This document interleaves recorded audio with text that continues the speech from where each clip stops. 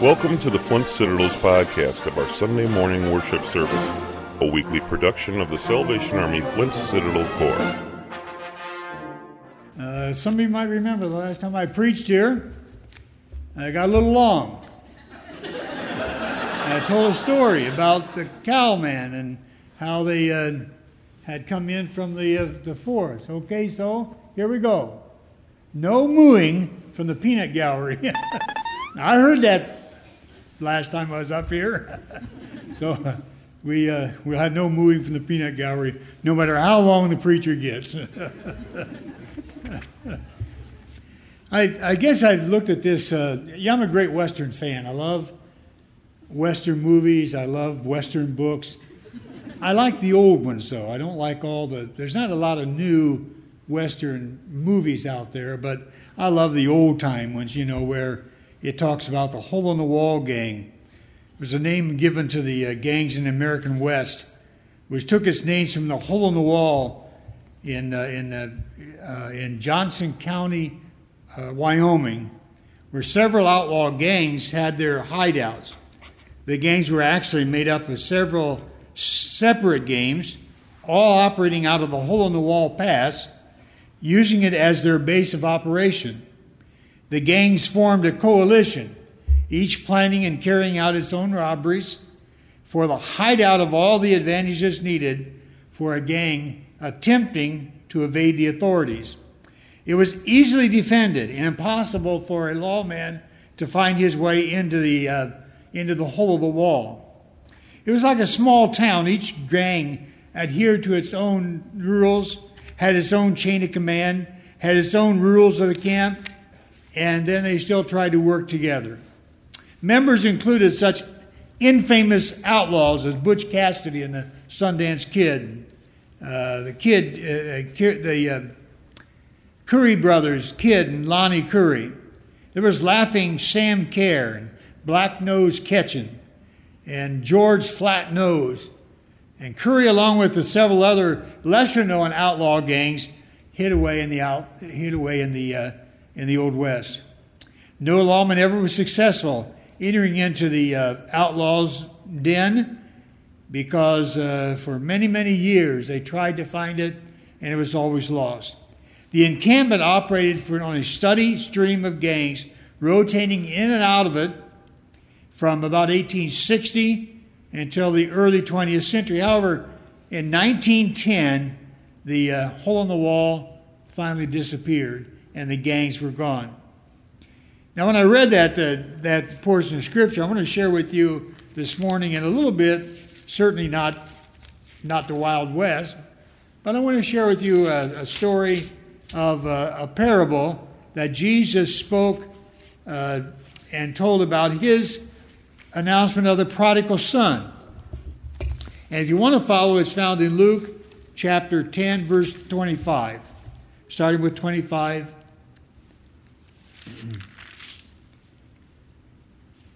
On one occasion, an expert in the law stood up to test Jesus.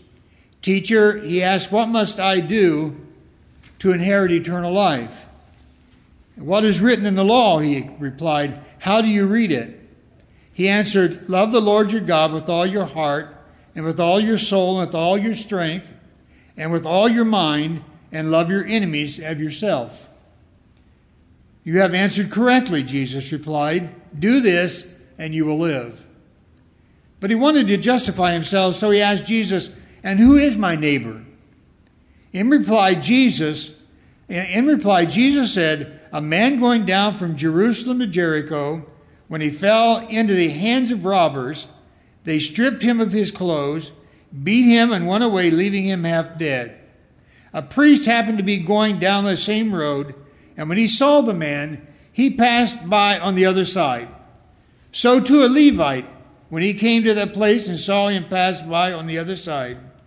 But a Samaritan, as he traveled, came where the man was, and when he saw him, he took pity on him. He went to him and bandaged up his wounds, poured on oil and wine, and then he put the man on his own donkey, took him to an inn and took care of him. The next day he took out 2 silver coins and gave them to the innkeeper. Look after him, he said, and when I return, I will reimburse you for my extra expenses you may have had. Which of these three do you think was a neighbor to the man who fell in the hands of the robbers? Well, the expert on the law replied, well, the one who had mercy on him. And Jesus told him, go and do thou likewise. The story begins with a kind of a theological controversy and ends in a description of first aid at a roadside.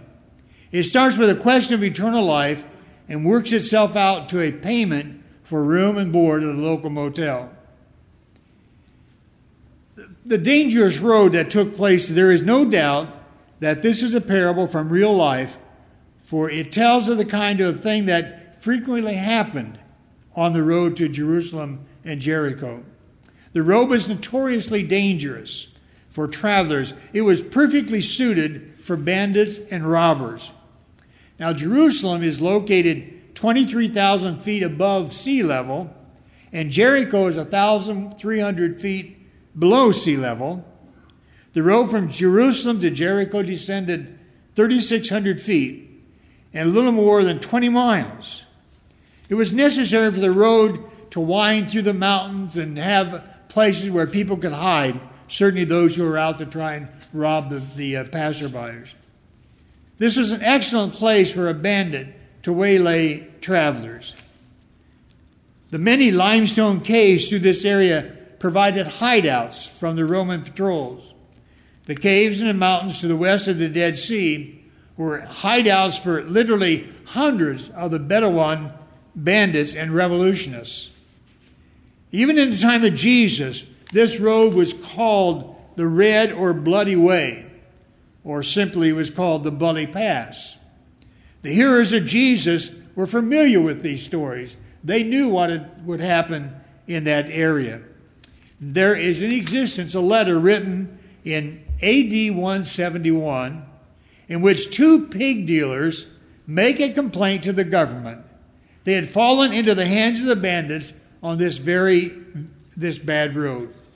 Even as late as the 19th century, travelers had to pay safety money to locate to the local sheiks if they wished to be safe from the attacks of the Bedouins.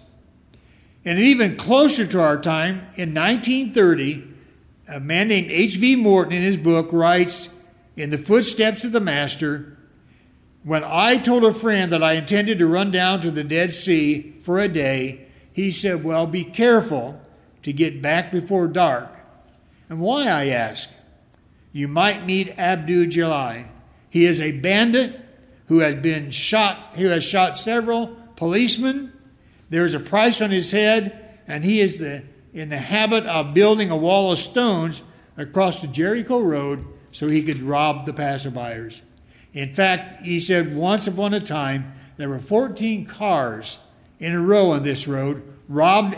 Everyone threatened to, and even they threatened to cut off a woman's finger because her ring had grown up and she couldn't get it off.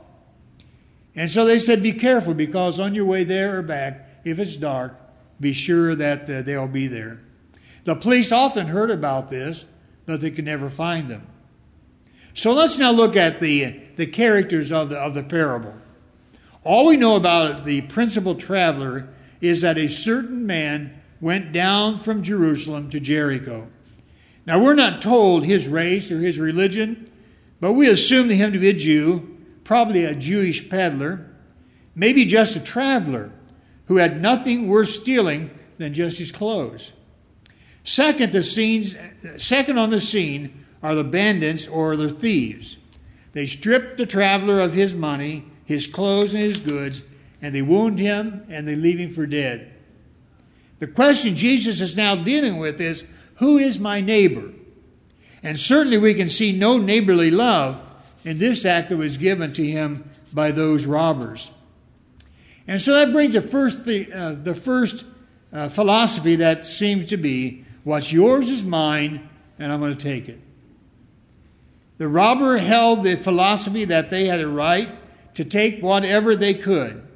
They made their living by exploiting others. Do unto others before they do unto you. Such do not know the means of brotherly love. They love money more than they love men, and they're willing to kill a man in order to get his money. In 1 Timothy 6:10, it tells us, for the love of money is the root of all kinds of evil. You see, the principle represented by these men leads destruction and death in its path. It is this principle should gain the supreme control of the world, human life would no longer be safe. We would be safe to go anywhere in our life. It's sometimes referred to as the iron rule. Brute force is the means and the love of money is the motive. They're content to be takers and never sharing in the blessing of God with others. The iron rule of conduct is one that listens when money talks. In fact, someone said, that money talks, I will agree. It always says goodbye to me. Then comes along the priest who represents the second principle. What's mine is mine, and I'm going to keep it. In Palestine, there were so many priests by the New Testament times, they were divided into 24 courses. Each course served in the temple for 2 separate weeks during the year. And since Jericho was one of the priestly cities, this priest may have been returning home from his service in the temple. And having his 2 weeks in the temple service, you would think that he would be one of the people who would be concerned because he had just come from that kind of service. His very birth he called should have made him a neighbor to the robbed man. But he passed on the other side of the street. He may have thought it was a trick of the bandits. Sometimes they do these kinds of things, and so he was not going to take any chances. Certainly, we do not see any neighborly love in his actions, do we? Next, we see the Levite, who worked on the same principle as the priest. He was working in the house of God. We notice a subtle difference in the attitudes of the Levite and the priest. At least the Levite came and looked on him. Perhaps the priest was afraid it was a trick, but this man took it up on himself, at least to go and look at the man that was wounded. Perhaps the Levite thought he would like to help the man, but saw no sense in getting involved. There had been I'm not really sure of the date, but a teenager committed suicide live on the internet while 1,500 people watched. Abraham Briggs, 19, took a drug overdose while broadcasting on the video stream. And according to the report, some viewers even encouraged him to kill himself, thinking it was just a threat. It's quite easy to see this situation that people are pretty passive about putting themselves out for the sake of someone else. Or we say that we want to help, but in practice we're like the priest and the Levite. What's mine is mine, and I'm going to keep it. John the Apostle tells us in 1 John, but whoever has the world's goods and behold his brother in need and closes his heart against him, how does the love of God abide in him? Little children, let us not love with word or with tongue, but in deed and in truth. And then we're told in James 2:16, and one of you says to them, go in peace, be warm and be fulfilled, and yet you do not give them what's necessary for their bodies. What is it to use? The philosopher is passing the feeling, no obligation to anyone else. Have you ever said, I'll pray for you because someone has a problem? And we say, I'll pray for you. What's that going to help? If we don't put our prayer into action, what difference is it going to make? Well, Jesus tells about the Samaritan coming onto the scene. The Samaritans were hated and despised by the Jews. The listeners of Jesus would immediately assume that the villain had appeared on the scene now. Maybe they expected the Samaritan to finish killing this half-dead man. But what did the Samaritan do? The Samaritans are a group historically living in a close proximity to the modern city of Nablus on the West Bank. They claim descendants from the tribes of Joseph, and as such they consider themselves a branch of the biblical Israelites, the same ancestral heritage that is claimed by the Jews. And throughout history, the Jews have at various times considered the Samaritans as part of them, and then on other times they don't want anything to do with them. But here comes the Samaritan in Jesus' story, and he looked on the man and had compassion. He treated the man, poured oil and wine on his wounds, and binding him up. He sets the man on his own beast. The Samaritan is probably a businessman or a trader. He takes him to an inn, sees the man is well cared for, and leaves some money, so if there should be any more care to be needed, that money would take care of it. And if it didn't, he would come back and pay for the rest of it later. And then the question is asked, now which was the neighbor? Asked Jesus. And the answer was certainly obvious. It was the Good Samaritan. Jesus turns this proposition around. He says, go and do like the Samaritan. Be a good neighbor, and anyone who needs your help is your neighbor. And now there's a third philosophy that comes out of this. What's mine is yours, and I'll share it.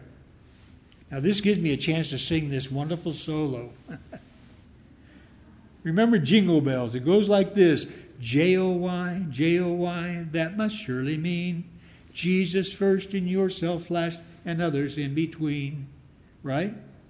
And that's the philosophy we have here in this portion of Scripture. The philosophy pledges itself, the philosopher pledges itself that it will help anyone who comes along. Men, though strangers, mean more than money.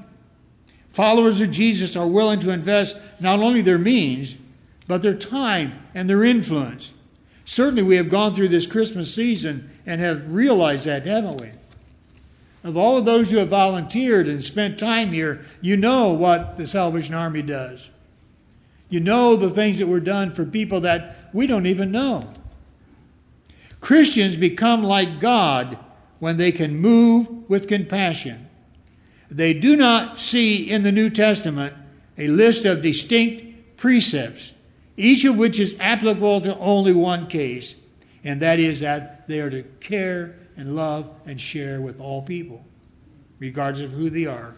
You see, this principle might be worded, what I am and have belonged to God, and I am willing to spend and be spent according to the pleasures of God, the needs of others. The poem that says, do all the good you can by all the means you can, in all the ways you can, in all the places you can, at all times you can, to all the people you can, as long as you ever can. You see, this is a difference between Christianity and other religions. The story is told about a man who fell in a pit. And Buddha passed by and said, poor fellow, you must have been very foolish to get into a mess like that. And he went on his way. Confucius passed by and saw the man and said, I am so sorry to see you down there. Why don't you think of a way to get out? Muhammad passed by and he said, I am sorry that I cannot get you out of that pit. But if you ever do get out, I may be able to give you some good advice and rules which you can live by, and it won't do it again. And then Jesus of Nazareth passed by, and he saw the poor man, and he said nothing, but he got down into the pit and helped the man out. That's what true compassion is. In the Scripture, when Jesus asked, who is your neighbor? This neighbor rendered a personal service. He could have continued on his way and told some Jews about the predicament he had been in. But he sent them on their way and said, do thou likewise. I wanted to read something for you that will be the end of a sermon today. But if you consider someone to be your neighbor, then you don't have any responsibility to that person. Is that right? If you don't consider them consider someone to be your neighbor, then you don't have any responsibility for that person. Is that right? Of course not. We have responsibility. Let me read you. This is a story of her name was Mrs. Thompson. As she stood in front of her 5th grade class in the very first day of school, she told the children a lie. Like most teachers, she looked at her students and said that she loved them all the same. That was impossible because there in the front row, slumped in his seat, was a little boy named Teddy Stoddard. Mrs. Thomas had watched Teddy the year before and noticed that he didn't play well with the other children, that his clothes were messy, and that he constantly needed a bath, and Teddy could be unpleasant. It got to the point where Mrs. Thompson would actually take great delight in marking his paper with broad red pens, marking each question by an X, and then putting a big red F on the top of his papers. But at that school, Mrs. Thompson taught she was required to review every child's past records, and so she put Teddy's off until last, and finally she pulled out his records, and she had a great surprise. Teddy's 1st grade teacher wrote, "Teddy's a bright child with a ready laugh. He does his work neatly and has good manners. He's a joy to be around." His 2nd grade teacher wrote, "Teddy is an excellent student, well liked by his classmates, but he is troubled because his mother has a terminal illness and life at home must be tough." His 3rd grade teacher wrote, "His mother's death has been hard on him. He tries to do his best, but his father doesn't show much interest in his home life, will soon affect him, and it seems steps aren't taken." Teddy's 4th grade teacher wrote, "Teddy is withdrawn and doesn't show much interest in school. He doesn't have many friends, and he sometimes sleeps in class." By now, Mrs. Thompson realizes the problem, and she was ashamed of herself. She felt even worse when her students brought her Christmas presents wrapped in beautiful ribbons and bright paper, except for Teddy's. His present was clumsily wrapped in a heavy brown paper that he had got from a grocery store. Mrs. Thompson took pains to open in the middle of the other presents. Some of the children started to laugh when she found a rhinestone bracelet with some of the stones missing, and a bottle that was 1/4 full of perfume. But she stifled the children's laughter, and when she exclaimed how pretty the bracelet was, putting it on, and she dabbed some of the perfume on her wrist. Teddy Stoddard stayed after school that day, and just long enough to say to Mrs. Thompson, Today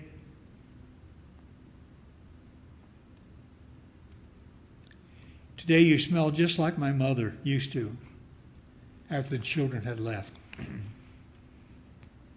On that very day, she quit teaching reading and writing and arithmetic. Instead, she began to teach children. Mrs. Thompson said paid particular attention to Teddy. As she worked with him, his mind seemed to come alive.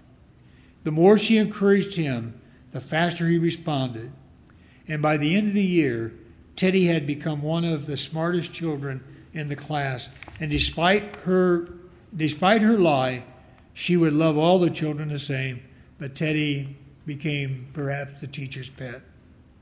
A year later, she found a note under her door from Teddy, telling her that she was still the best teacher he'd ever had in his whole life. 6 years went by before she got another note from Teddy. He then wrote that he had finished high school, third in his class, and he would third in his class, and she was still the best teacher he had ever had in his whole life. 4 years after that, she got another letter saying that while things had been tough at times, he had stayed in school, stuck with it, and would soon graduate from college with the highest of degree. He assured Mrs. Thompson that she was still the best and his favorite teacher he'd ever had in his whole life. Then 4 years later passed, and yet another letter came. This time he explained that after he got his bachelor's degree, he decided to go a little farther. And the letter explained that she was still his best and favorite teacher he ever had. But now his name was a little longer. The letter was signed Theodore F. Stoddard, M.D. The story doesn't end there. You see, there was yet another letter that spring. Teddy said that he had met this girl and was going to marry. He explained that his father had died a couple years ago, and he was wondering if Mrs. Thompson might agree to sit in the place of that wedding that usually was reserved for the mother of the groom. Of course, Mrs. Thompson did. And guess what? She wore that bracelet, the one with several rhinestones missing, and she made sure she was wearing the perfume that Teddy remembered his mother wearing on their last Christmas together. They hugged each other, and Dr. Stoddard whispered in Mrs. Thompson's ears, "Thank you, Mrs. Thompson, for believing in me. Thank you so much for making me feel important and showing me that I could make a difference." Mrs. Thompson, with tears in her eyes, whispered back, and she said, "Teddy, you have all wrong. You were the one who taught me I could make differences I didn't know how to teach until I met you." Warm someone's heart today and learn that we are in the business of helping someone else. That Teddy Stoddard went on to throw those accolades in the schools and such because a teacher believed in him. Do we believe in each other? Usually when all is said and done, there is more said than done. We have just become to a time of intensive contact with many needy people. And now, as we come into a new year, what will we do with our good intentions? Will we go out and help those that really need us? Will we reach out and touch them and be able to draw them into a fellowship of our church, a fellowship of one another? I pray that we can. I pray that the story of the Good Samaritan does work into our lives and to our hearts as we look into a new year and we say, the best has yet to be seen. We're going to do better. Will you bow your heads with me, please? I'm going to ask you to sing that chorus with me, slowly. J-O-Y, J-O-Y, that must surely mean Jesus first, yourself last, others in between. Can we do that together and mean it in our hearts and our lives? It goes with you joining me. J-O-Y, J-O-Y, that must surely mean Jesus first and yourself last, others in between. J-O-Y, J-O-Y, that must surely mean Jesus first, yourself last, and others in between. Do you take that stand that you want Jesus to be in your life so you can share it with others? I'm going to invite you, if there are those that want to come and kneel here at the altar, and make a commitment today that, what's mine is yours, and I'll give it away. Just in the quietness of our chapel, we're going to sing that chorus one more time, and perhaps there are those who will want to come and kneel. J-O-Y, J-O-Y, that must surely mean Jesus first, yourself last, others in between. J-O-Y, J-O-Y, that must surely mean Jesus first and yourself last, and others in between. This has been the weekly podcast of the Flint Citadel's Morning Worship Experience. We hope you were blessed. Join us again for next week's service. Better yet, join us in person anytime at the Citadel, located in the heart of downtown Flint, at 211 West Kersley Street, where you're always among friends. For more information about the Salvation Army in Flint and our worship times and weekly activities, visit us online at www.flintcitadel.org or call us at area code 810-232-2199. Thanks for listening.